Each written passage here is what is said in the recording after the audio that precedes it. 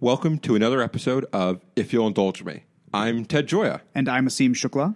And we're here for another edition of Food Court, where we debate the fate of one misunderstood culinary item in the court of public opinion, or as we call it, Food Court. Food Court.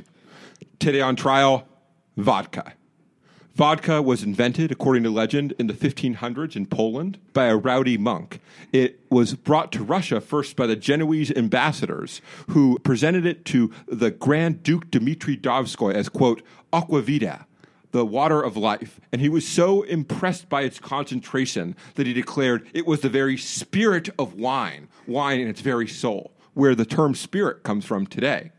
Hundreds of years later, after vodka was the official drink for the Russian Empire, it had its revitalization in America in the 1950s with the rise of the Moscow Mule, and then entered a less reputable phase in the 90s when Carrie Bradshaw and 90s culture in the Cosmopolitan brought it to disrepute, which brings us to our current moment.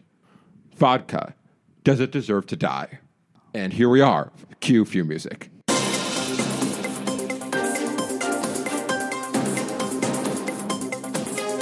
Seamless. I can't really get over that theme music. I want to hear it all the time. It's, what can you say, big news. It always delivers. We're here with our judge, as always, the esteemed Ellen Hewitt. Hello.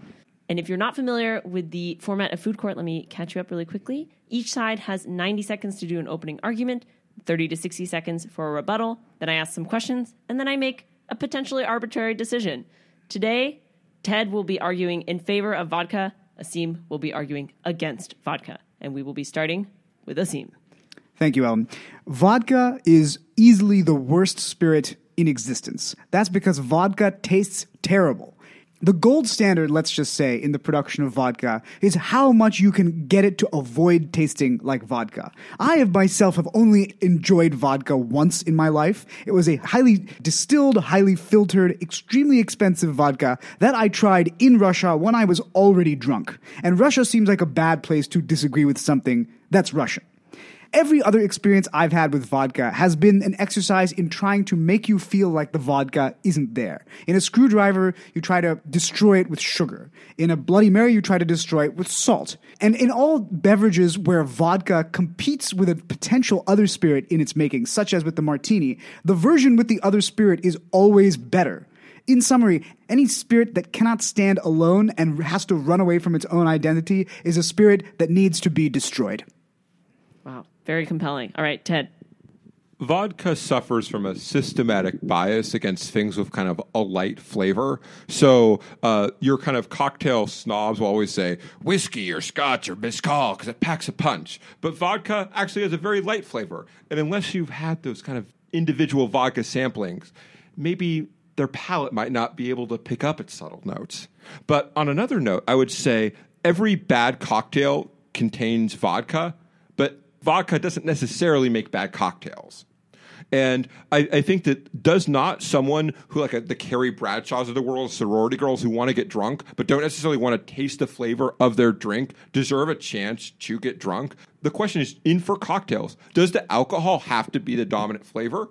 Or can it just be a side note to make other types of flavors shine? And so vodka is like a neutral palate that allows you the flexibility to kind of work with a lot of different types of kind of flavors and drinks, unlike something like whiskey, which would dominate everything else it is. It's a trombone while the vodka is a gentle flute. But the flute has its place in the orchestra, does it not? Ted, do you know that I'm a flutist? Oh, you are? Excellent. Wow. This is what we call pandering, Ted. All right, Asim, 30 to 60 seconds for a rebuttal. Well, all I have to say is it's all right to want to drink something that doesn't necessarily taste like alcohol, but in my mind, that sort of defeats the point of alcohol. Like, I think a lot of the joy of getting drunk is tasting something that you know has its own particular flavor that exists and stands up only because there's alcohol in it. That's why I think mezcal and whiskey and even beer are so interesting. It's because this particular flavor wouldn't be interesting if it weren't for alcohol. Whereas anything I find that has vodka in it just tastes like that thing but worse because vodka is in it. It just tastes like booze. It just tastes like a poison, which is all that it is, with no other redeeming feature.